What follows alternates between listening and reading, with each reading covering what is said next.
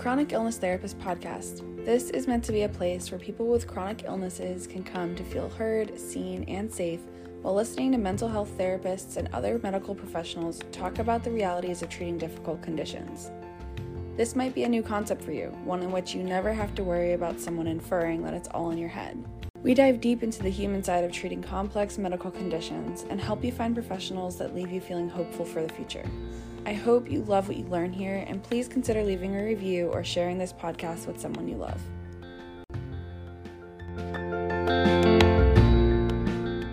So in this episode, Zara Drapkin, licensed clinical social worker with a master's in art therapy, will be helping us take a holistic look at the mind-body connection between chronic illness and trauma.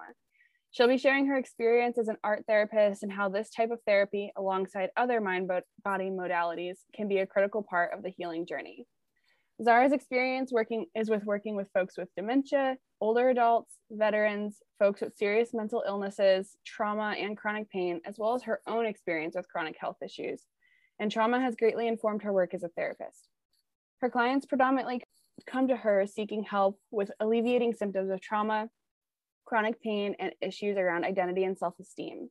Her work is rooted in mindfulness, narrative-based work, and social justice, and her framework is an LGBTQIA affirming, trauma-informed, and strengths-based perspective. In addition to her private practice work, she partners with nonprofits and local schools, has led groups at a chronic pain clinic, and now co-leads a chronic pain support group with a yoga therapist. When she's not working, she's spending time with her dog, exploring the trails close to her home, spending time with community, and creating art and shooting film. Zara has received the Excellence in Social Work Award in 2015, has guest lectured at UC Berkeley, and has spoken at national conferences on themes of caregiver burnout, radical self-care, micro and macroaggressions in mental health, and on the use of phototherapy as a means of art therapy. Zara, welcome to the Chronic Illness Therapist podcast. Thank you for having me. Such an impressive bio. I'm really excited to have this conversation with you. Of everything I just highlighted, what were you kind of thinking of as you were listening to your intro? Like, I might want to talk more about that, or, oh yeah, that's something that's, is really interesting to me, or something I want to bring forward. Yeah, I mean, I think the use of art therapy, especially in working with like chronic pain population and just alternative means of healing and wellness and creating empowerment for folks. I think that's been so much of like the path that I have taken to get here, and also what has helped me heal in my process. I was, there was something that you said that brought something to mind, and now I'm not remembering it. So that's it. That happens. I was curious about phototherapy. Can you tell me a little bit more about what that is?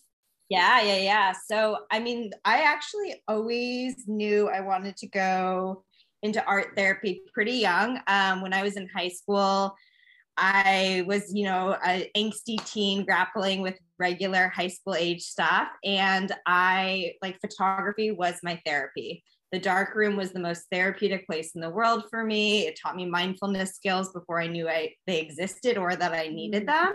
And then being able to capture what I captured during those years in my life, looking back at it now, I realized that I was capturing everything I was grappling with internally. So the themes that I was focusing on, the types of images I was creating, what they meant to me, all of that was such a profound expression of what was going on for me. And images speak louder than words, right? And it's also this beautiful way to project your stories outside of yourself, see them outside of yourself, engage with them outside of yourself. So that was before I even knew art therapy existed or phototherapy existed. And then once I was starting college, I heard about art therapy and I was like, I need to do this. Learned a lot more about it. And then as I was getting deeper into it, found out about phototherapy, which is created by Judy Weiser. And yet it's been around forever. And it pairs really well to my orientation, which is all rooted in narrative-based work. And so really being able to understand our stories, see them outside of ourselves, to switch the lens and perspective, to practice patience, like radical acceptance, all of that stuff. And phototherapy can be used with your own images that you create, images that you're looking at in like magazines and yearbooks and galleries, or like personal photos of like family albums, things like that. Yeah, thank you so much for that explanation. I'm thinking about if I'm a client who just never has, maybe even struggles with mindfulness, right? Like it's really hard to sit there. And I'm like, okay, cool. I have this photo. I know it means a lot to me. Don't really know, how to use that now. What's next? What do you do with that client? Yeah, well, and I think, if there's someone who doesn't know how to use mindfulness, and that's something I'm trying to bring in, the first invitation would be like, go outside and capture stop and capture what grabs your attention, right? So now you're being mindful as you are walking outside in nature. You're thinking about, what do I want to remember? And what do I want to hold on to? You see this plant coming out of the cement that you walk by every day, but never actually noticed. You stop, you take that picture. That's mindfulness, right? You're mindful in your environment. So that's one thing. If they were like, I've got this picture, I have no idea why it feels meaningful to me, then we look at the picture and we talk about it. We start to explore it. How do you feel when you look at it? Does that feeling remind you of something? Is there something about the light or and you get to just dialogue with the image. And also people project stories onto their images. And so hearing even those stories, even if it's not okay, it has a specific memory for you, but what does it elicit in you? Yeah, it reminds me of, the Rorschach ink blots. Totally. Anything goes. There's no right or wrong.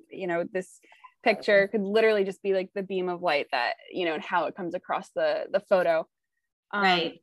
And maybe just one more piece of what's next after that. Where do you it might be hard to answer this when there's not an actual client in front of you, but where's the closure? Where does closure happen? What does that look like? Yeah. So, I think, it depends on what the person's coming in for with. I've done stuff where I've been working with folks and creating photo books around themes of whether it be hope, recovery, pain. And so each day is kind of being able to try to capture an element of it and create narratives around it, whether they actually are writing or talking about it. And then, if the goal is some sort of transformation, then that gets kind of brought into the space. So if it's kind of focusing on a more problem saturated narrative, like my pain story, and it's all the pictures that really depict what pain feels like for them, then we're thinking about what are the unique outcomes? What do the images look like when that isn't the only thing that's there for you? Not to say it's gone, but what else can you hold on to? And so then they start to show also a lot more images of their dog or their feet in the beach and different things like that, where you start to kind of expand the story and see more to it. Yeah, I could see how this would quickly go into identity work. Yes. Yeah. It all blends. Yeah, for sure. It feels like a really good jumping in point. Mm-hmm. And now we all have our little smartphones for the most part. And so, people are able to, you don't have to carry around a big camera. You just are able to pick up your phone and use that. Yeah. Yeah. It feels like it's a way to kind of be in your story without maybe being bogged down by it or kind of held down by that narrative. It's a way to expand the story so that you're not just on well, this means this and that's it. Right. Yeah. So go ahead. And then also having other people see your image and be oh, I see this, right? And so that also kind of reinforces this oh, there's different ways to look at it. There's different ways to hold on to this. Yeah. Do you do this in a group setting or? I've done both, individual and group. When I used to work at the VA, I did that pretty consistently with veterans. I did a group for veterans with PTSD using phototherapy. Okay. What's like a client, you know, their story or their demographic, or what is something that just like lights you up as a therapist? You know that you do really good work in that realm. So complex trauma and chronic pain is really what like has come in to be a big area of focus for me. And then my clients, I am really lucky. And I guess this is like the benefit of being my own boss. I really enjoy working with all my clients. And part of it is because they chose me and I chose them, right? And so I am not your standard therapist. Like I cuss, I have tattoos, I am an art therapist, I do EMDR, like all these things that are just not the run of the mill. My office is in Berkeley. I live in Oakland. It is filled with therapists here. And what I offer is slightly different. And so the folks that are coming to me just are, first of all, willing to try something different. They have been through a lot, and there's this desire for something more. And also, like, because oftentimes they're seeking me for art therapy and EMDR, there's a lot of creative folks, and there's also a lot of folks that are willing to kind of engage or already are engaging in like more holistic treatments. And so, you know, I think coming in with that, a lot of young professionals, a lot of students, and a lot of artists. And I'm constantly inspired by all of them. I love that. Yeah. Our clients, they are what keeps us going. They inspire me as well. It's definitely a mutual relationship. I know we come into the room and it's like, you know, as a client, it's like, help me, but it truly is a relationship. And yeah.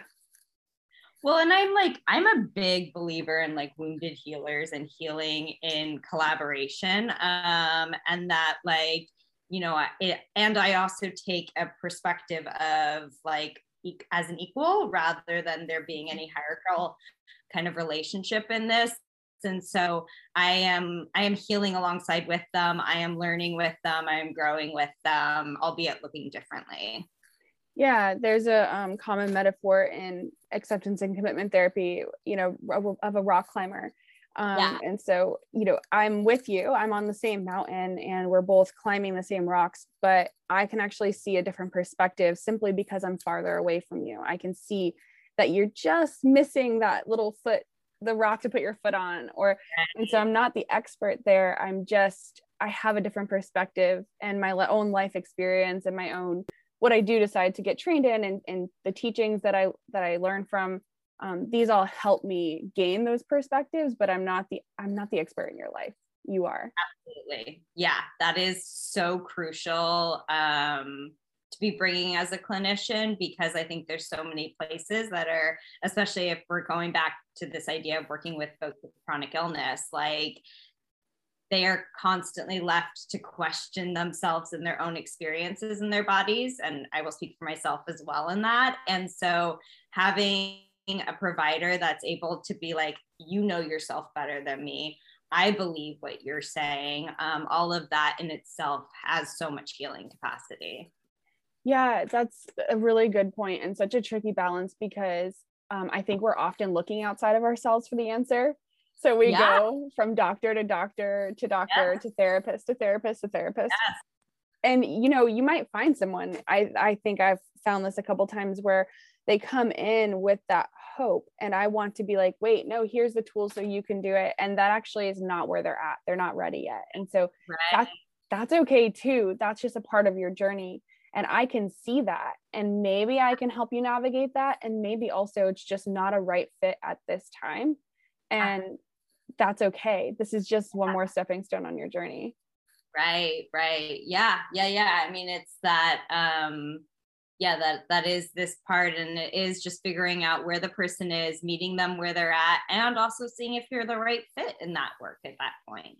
Yeah, definitely. It's a leap of faith whenever you're going to a new doctor or therapist or medical professional, because I think it's, you know, we have I wish there was a better way. We have free consultations and things like that, but barely any doctors do. No. And so a lot of times too, we don't even know what we're looking for. Like, are we looking for you to tell me I have this, or here's a medication, or are we looking for you to say like, no, here's how to, we don't know a lot of the time. So you're going in and you just don't know what you want or what you need, but you do know when someone doesn't give you what you want, what you need. Yeah. And I also think, you know, there's something, and again, this goes back to like, you know, my experience with chronic pain, also something that I hear with everyone I work with chronic pain, just the roller coaster ride that can take you on, of people giving you these promises of change, being better, like fixing you, and that has quotes around it, different things like that. And so also being really careful in that space as even a clinician offering to offer support in this, like not being the magic fix, and that really needing to be understood, even though that can feel really disappointing. Yeah, no, it's such a good point. So tell me a little bit more about, you know, your experience, what drew you to this population, whatever you're comfortable sharing, and what you feel is important. And maybe even like what you share with clients versus, you know, what your boundaries are around that. Yeah. You know, it's interesting. It's only been more recently that I've actually been bringing all of that to my work in a more transparent way. I had been bringing in the fact that, I have some chronic pain issues for a very long time, but never sharing too much more. And more recently, that has felt really important, because it absolutely shapes everything about who I am as a clinician. And it's this interesting chain of events in that, like I said, from high school, I knew I wanted to go into the mental health field, and I knew I wanted to do it in a more out of the box way, kind of non-traditional ways of working with clients. And it was then between college and grad school, I endured a pretty big trauma and had to have spinal surgery, had a lot of kind of health issues. And this was right before I was about to start grad school to become a social worker. So it was this weird kind of thing in that all of a sudden I'm starting this career that I had envisioned in this very specific way. And I was dealing with this whole new piece. And there was this time of just the acute after surgery healing, and then kind of coming to the becoming more chronic. And in that, I spent the first few years in my career really completely being like, this isn't part of me, I am fine, you know, trying to push it away. And then, as pain does, it would knock you out, and then you get back up and you try to run away from it. And and I was really kind of focused on not even thinking about bringing that in as a focus as a clinician, because I didn't know how to live with it. Yeah. And at that time, I started bringing in more things that I was like, oh, this would be helpful with clients. Oh, this would be helpful with clients, as I was doing for myself. So I did a mindfulness-based stress reduction class. And I was like, oh, yeah, this is very helpful. Like, this is something I need to do, and it'll benefit every one of my clients. I went to EMDR, and like that was really, really helpful. And so I was like, oh, well, this is something that I want to bring in with my clients, and it works well with trauma. It works well with chronic pain.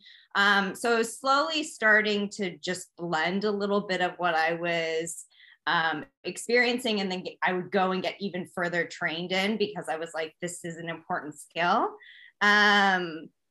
So then, you know, I was just drifting more and more towards getting more folks with chronic pain. And then since I started working much more specifically with trauma, there's such the overlap between trauma and chronic pain.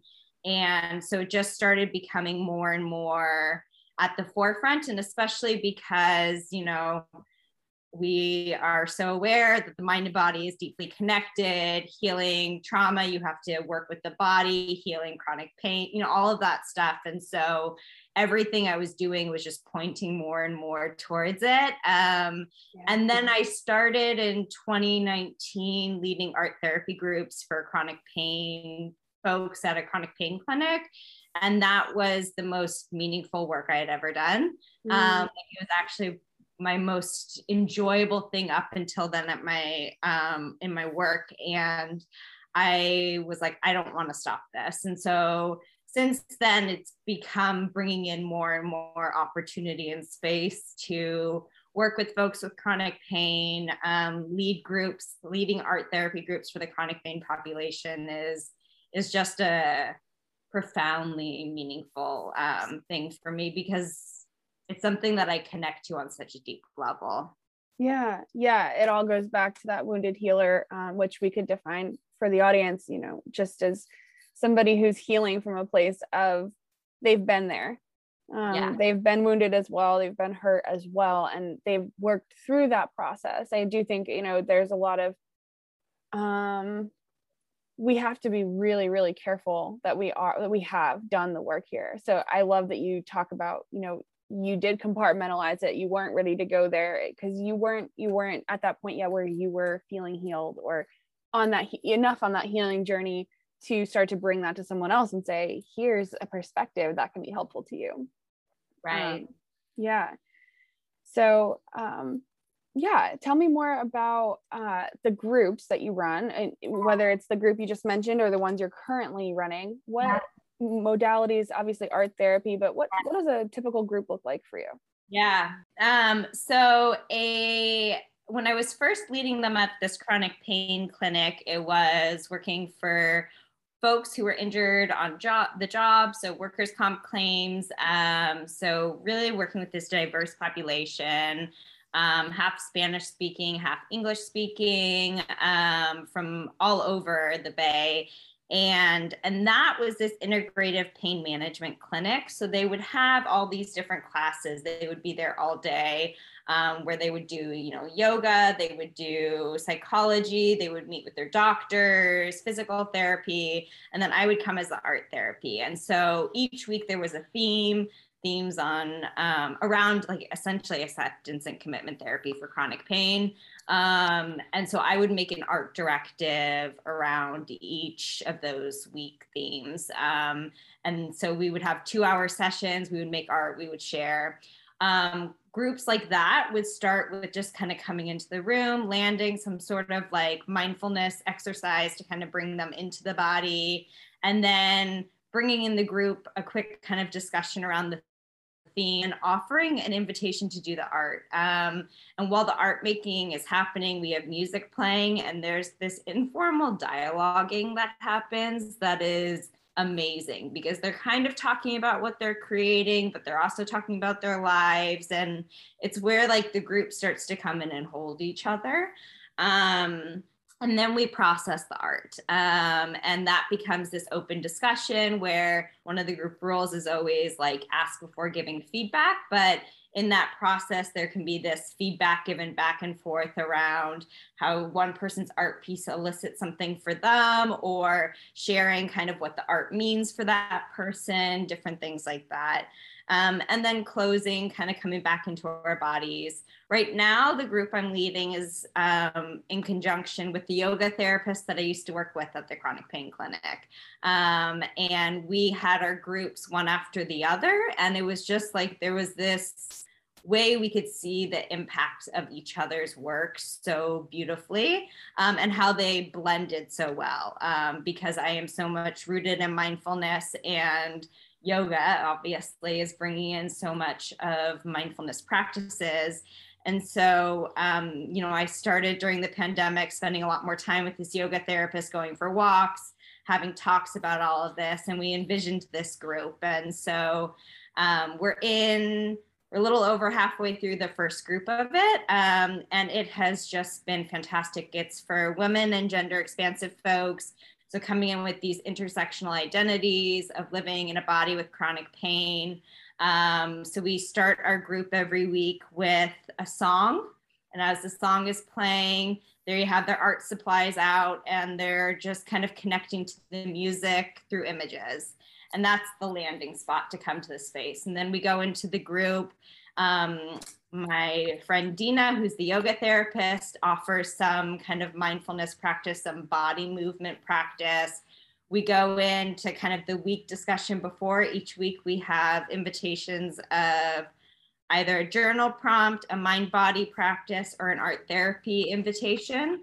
So everyone gets a chance to share it. Then we talk a little bit about the theme for the next week, have a little bit of process space around it, an art therapy exercise. So they'll have time to do some art, come back together, share the art, process that, and then ending with some mindfulness or body movement, yoga poses. And then, yeah, that's our group. And it's this really lovely kind of like blend through all of the parts that I think are really helpful in being able to externalize, connect, bring into your body, turn towards your body. Yeah, I'm hearing like what I'm hearing underneath all of it is pure connection with one another, with your own body, and the art therapy piece and the movement piece, I think really gives a good amount of healthy distraction. Yes. So that you're not like going in, okay, how do I connect to this person? You know, you think, how do I connect to this person who I don't know? And you kind of have the same experience of me as me, but there's also a lot of differences here. And so, you know, you can get really caught up in your head, I think. And it sounds like everything you're doing just gives a really solid foundation for connecting rather than like that awkward kind of like, what do we do here? Yeah. And it's interesting because like one of our first questions in kind of starting the group is like, what was your last moment of connection, whether it be like body to something in nature, to a plant, to an animal, to a person. And you know, living in chronic pain, there's so much disassociation and disconnect that happens from the body and just from being present. And so finding safe ways to like turn towards yourself to be more present.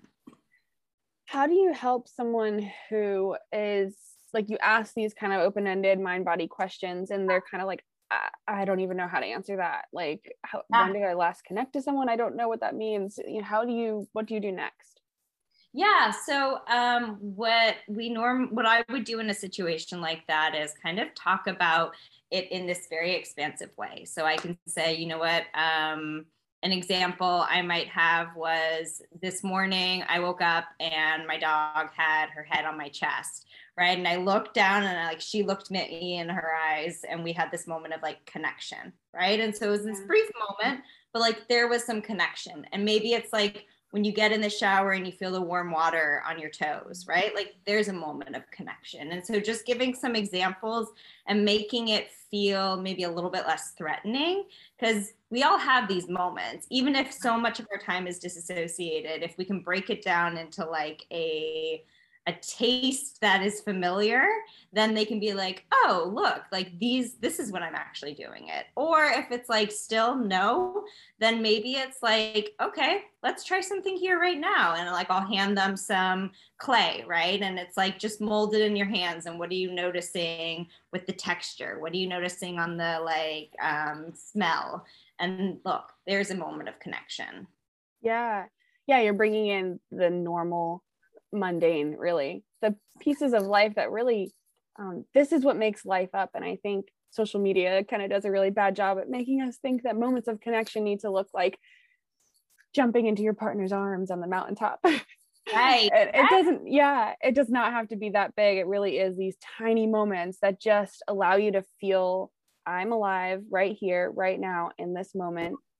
And I think that also helps you find moments when you're not in pain as well.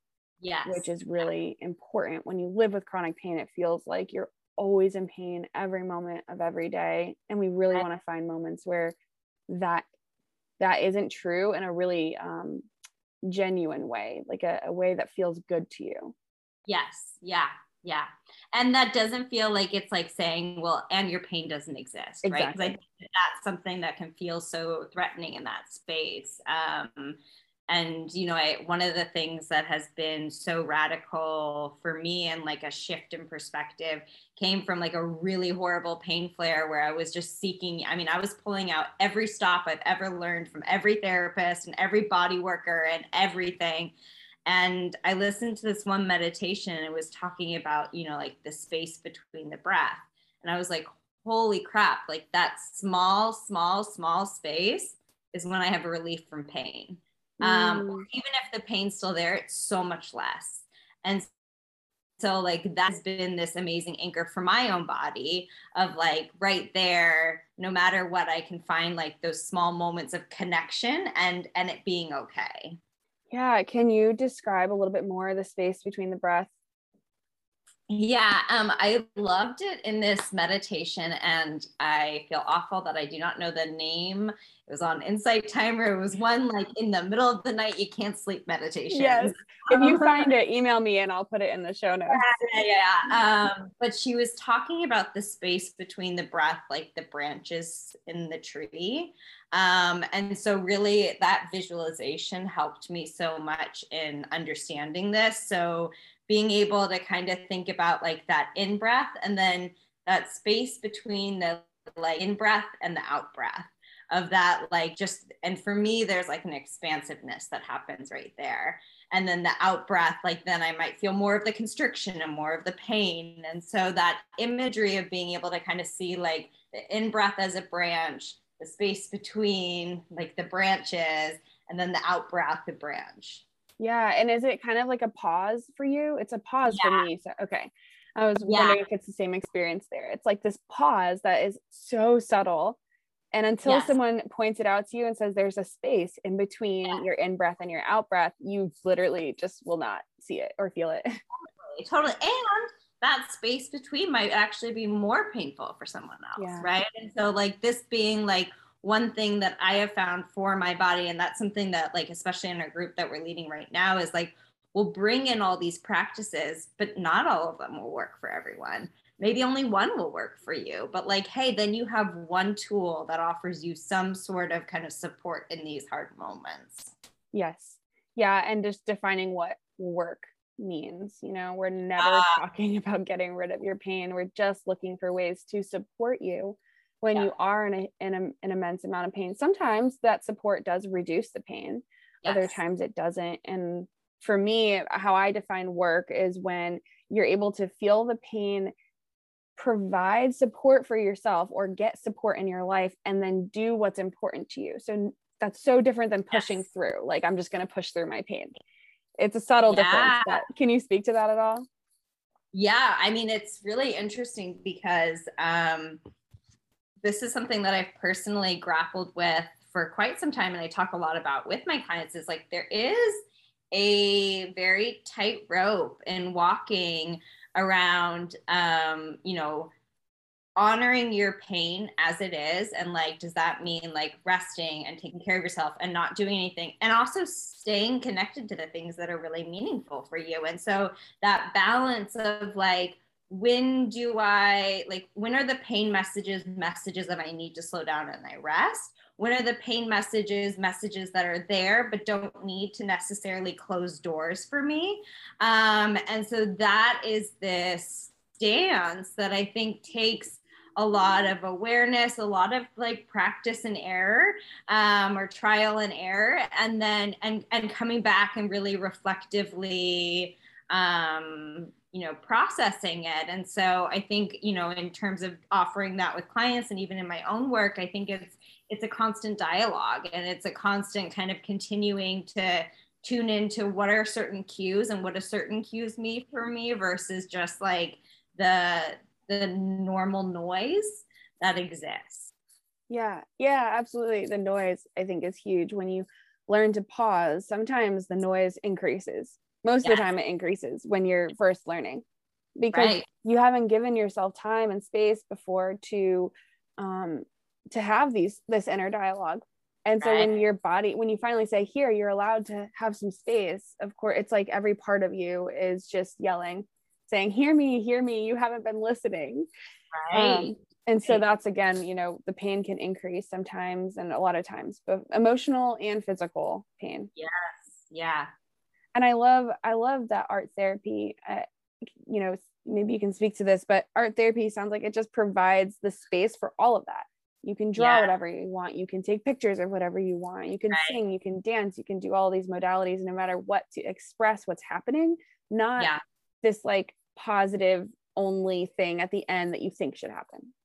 Right. And so art therapy is like super process based. So I'm like a big fan of messy art, right? Like it's not even about making this beautiful product, but it's really about like putting it outside of you and being able to see it in that way and to engage with the like materials and I mean it helps with the externalization, it helps with being able to see it outside of yourself, which sometimes also offers space for compassion.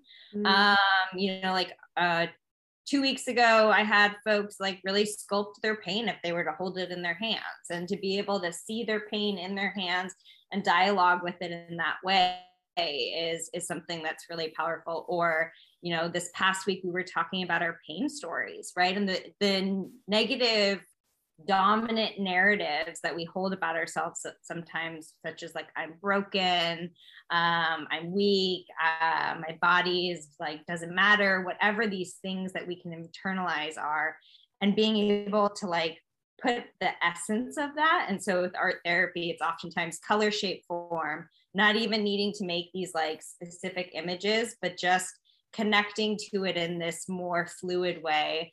So we put that on the paper, and then we ripped it up and we cut it up and we deconstructed it to create a new image. So there's just this process that can happen in art therapy. And since our chronic pain is and chronic illnesses are invisible, oftentimes, being able to like show it is actually really, really powerful.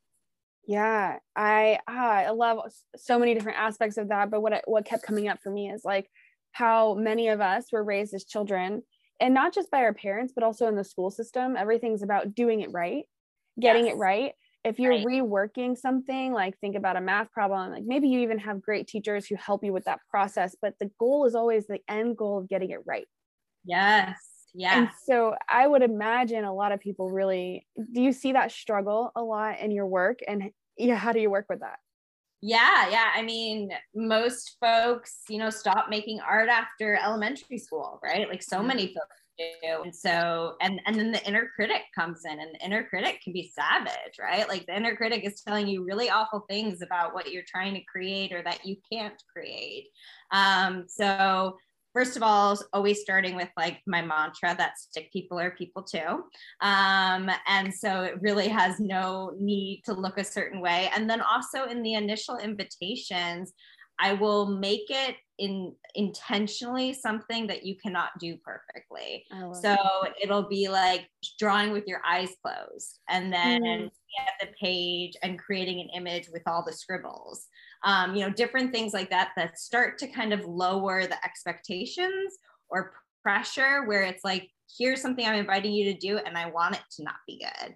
And you can't be, right? Like you actually cannot create a beautiful, perfect image because that doesn't exist, but also with your eyes closed. So that's kind of the way I'll start to bridge that with folks.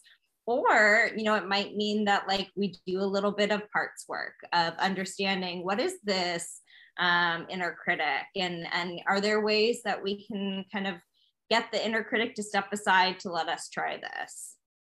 Yeah, you have blown my mind with the last part of it, where it's like, take now what you ripped up or what you deemed, you know, that beginner piece, and create something new with it. I'm like, I'm gonna hold that piece with me and take it with me.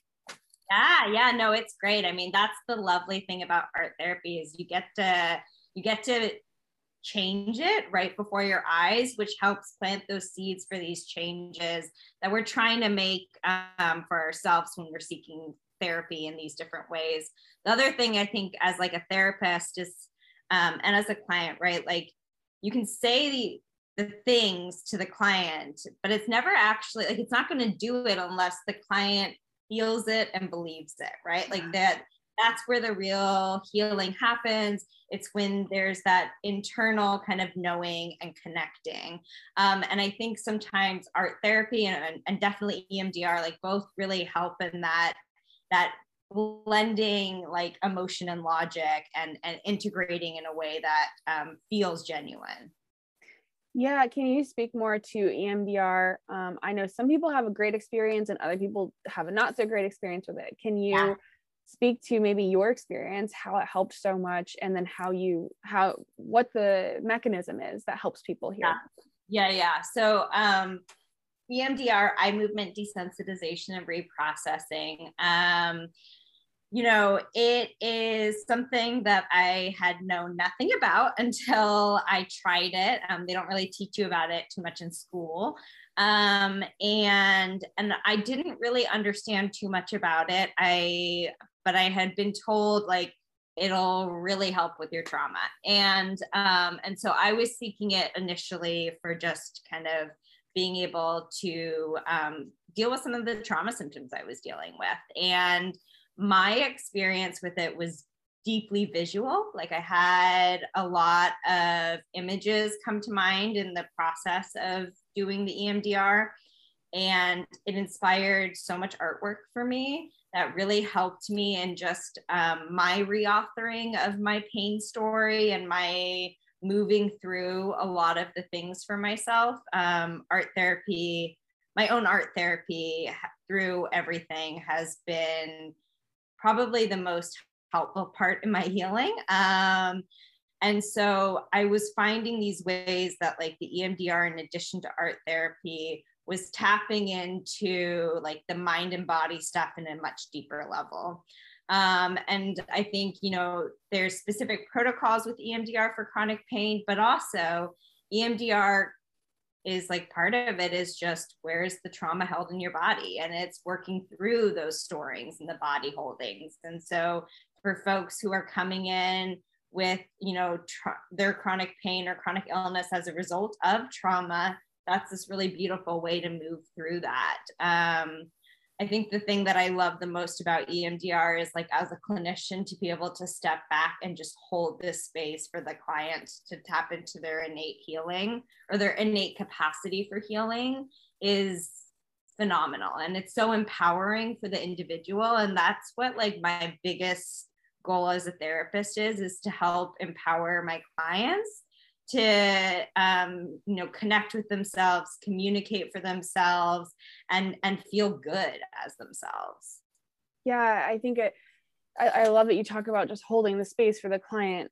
In somatic experiencing, the founder Peter Levine, he talks a lot about in one of his books especially, he talks about just being seen and also doing this work in the presence of someone else. Yes. Because, and it's not just about, so we're communal species, we thrive in community, but it's about safety. If your body if you're going to try to attempt to go into a place that is harmful or hurtful, your body, not even your mind, but your body just needs to know that it's safe. And if someone else is there, your body's like, oh, okay, if something happens, you'll take care of me. Yeah. And that in and of itself is so, we don't even have to do a whole lot of work to feel that. It can just be as simple as I have the capacity to heal.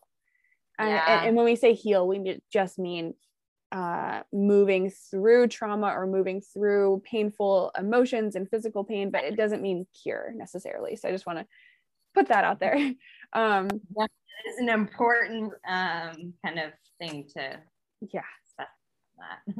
Yeah. We need to be seen. And I think a lot of us struggle with being seen because growing up, being seen meant criticism. It meant you're not doing it right. Or it meant I want to be seen, but maybe you're not looking at me. And so that's what we're used to. And so that's where some of the childhood trauma and emotional neglect comes in for me as a therapist. Yeah. And so working with the childhood emotional neglect, just childhood trauma in general, I would say a big part of my work is also very much attachment based. And so, there's just first of all, creating that relational space for healing, of letting an individual feel really safe to have their feelings, really safe to tell their stories, being able to feel held, being able to feel honored and appreciated. That in itself has a lot of healing. And then there's the specific kind of ways of engaging with that. And I've been really lucky, and as a clinician, I've had, you know, in my previous jobs, exposures to lots of different modalities. So then it kind of is dependent on the person I'm working with, what modality to bring in. But if you're working with childhood emotional neglect, I would oftentimes explore narrative-based approaches. I would explore bringing in EMDR, and use those kind of tools to help in helping offer space to reparent, and you know, to also like let the individual do their own reparenting work, and then also the relational kind of attachment healing that can happen with the therapist. Yeah, which definitely helps us then go out into the world and repair our relationships, or find new and healthy relationships with others, which is at the end of the day what any of us want. Yeah, and it's really, I mean, that's the hard part that oftentimes comes in this, is then there's this recognition of like, oh crap, like not only did I have this horrible kind of like upbringing where I was mistreated, but then I kind of expected that that's how I was to be in relation to others. And so then kind of in reconciling that, it's like, do I have space to repair those relationships? Or does this mean I'm pulling back and I'm creating more space for relationships that really do honor me? And that can be a painful part in that process. You said that can be a painful part? Yeah, absolutely. There's loss there, even when you're moving towards something better, or something better for you. There's still the loss of whatever it is you're moving away from. And I think that's a really hard concept for people to grapple with. Right. Yeah. We see that a lot with folks who set boundaries for the first time. Yes. Yeah. Loss comes with setting boundaries too, for sure. And it's really hard. It's like, wait, I thought this was supposed to make me feel better, but that's not that. I hesitate to say it, but that's not the goal of therapy. At the end of the day, I mean, I think many of us do end up feeling better when we go through all these different layers and processes, and we found our tribe, we found our people, we found the things that are meaningful to us. We do end up feeling better. But if you look at that as the goal, feeling better, it tends to hinder progress.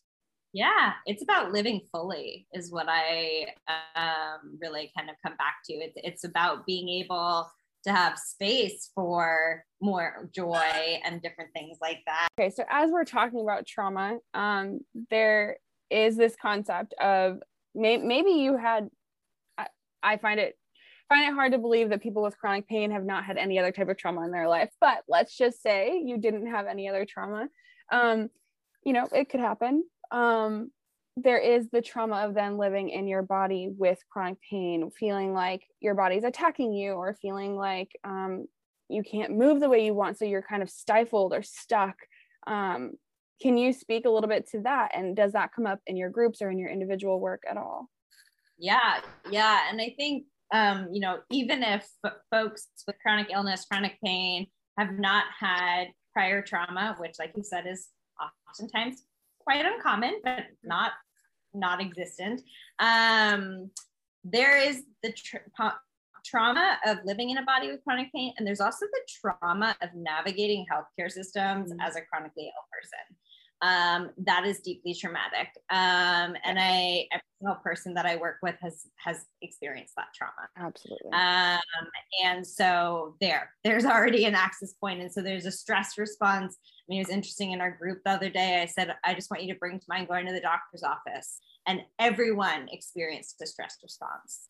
And so that's trauma. And so, you know, it's starting to be able to understand kind of our associations with our body when it's starting to get its pain cues, and how that kind of creates a pull into the cycle and maybe like deepens you into the cycle a little bit. And so are there ways to not say we are going to fix the pain, but if we can adapt the ways that we respond to the pain, if we can kind of bring a calming to our system in that space, does that mean it's going to be able to help just kind of disrupt the cycle a little bit?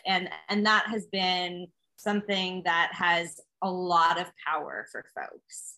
Yes. Yeah. Disrupting that cycle is important because an object in motion stays in motion. So when we're on that ball of everything is hard, you know, the healthcare system's hard to navigate, my relationships are hard to navigate, it really does snowball into like everything around me is hard. And Right. again, this goes back into like making sure we're not invalidating. And there are several ways to do this through somatic experiencing, ACT, as well as I'm sure EMDR and art therapy, but making sure that we're inviting those moments where something is not hard without saying that means your pain isn't hard, or let's just focus on the positive. No, that's not what we're doing. It's just inviting some respite because this is so hard.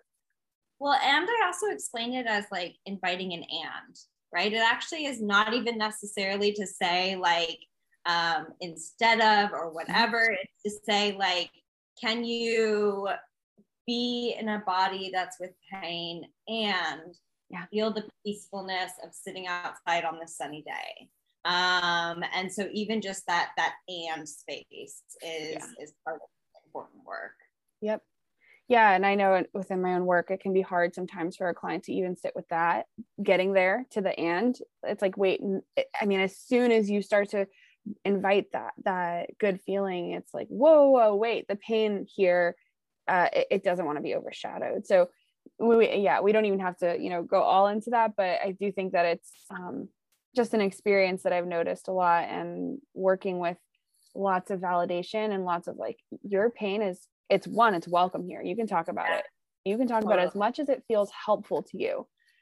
At a certain point, it may stop feeling helpful. And can we be open and willing to allow for that, knowing that I'm not going to say, okay, well, if it's, you realize your pain is not helpful or something's unhelpful here, that means you should always feel this way now. Like, no, this is just one moment of respite, and can we just honor that? Yeah. And I think, you know, you're speaking to like this really very understandable and true part is like that to get to that place takes time and trust with a clinician, because otherwise it feels like gaslighting, right? Like so much of being in medical systems can feel like gaslighting when you're trying to figure out what's going on with me, can I get help, whatever that might be. And so if that's what's coming up for the person, then it's really just taking a step back, and that's where kind of finding more ways to dialogue with the pain, to see the pain, to work with it, and through maybe some more art therapy stuff is where we need to be. And when it's right to move towards this like and piece, that's when we go there. Yeah. Well, as we come to a close, I feel like I could talk to you about all of these topics for a whole podcast episode, but as we come to a close, I'm wondering if you have any kind of like short little go-to confidence boosters for people who maybe have a really strong inner critic or have a really strong block to sitting in some of this work.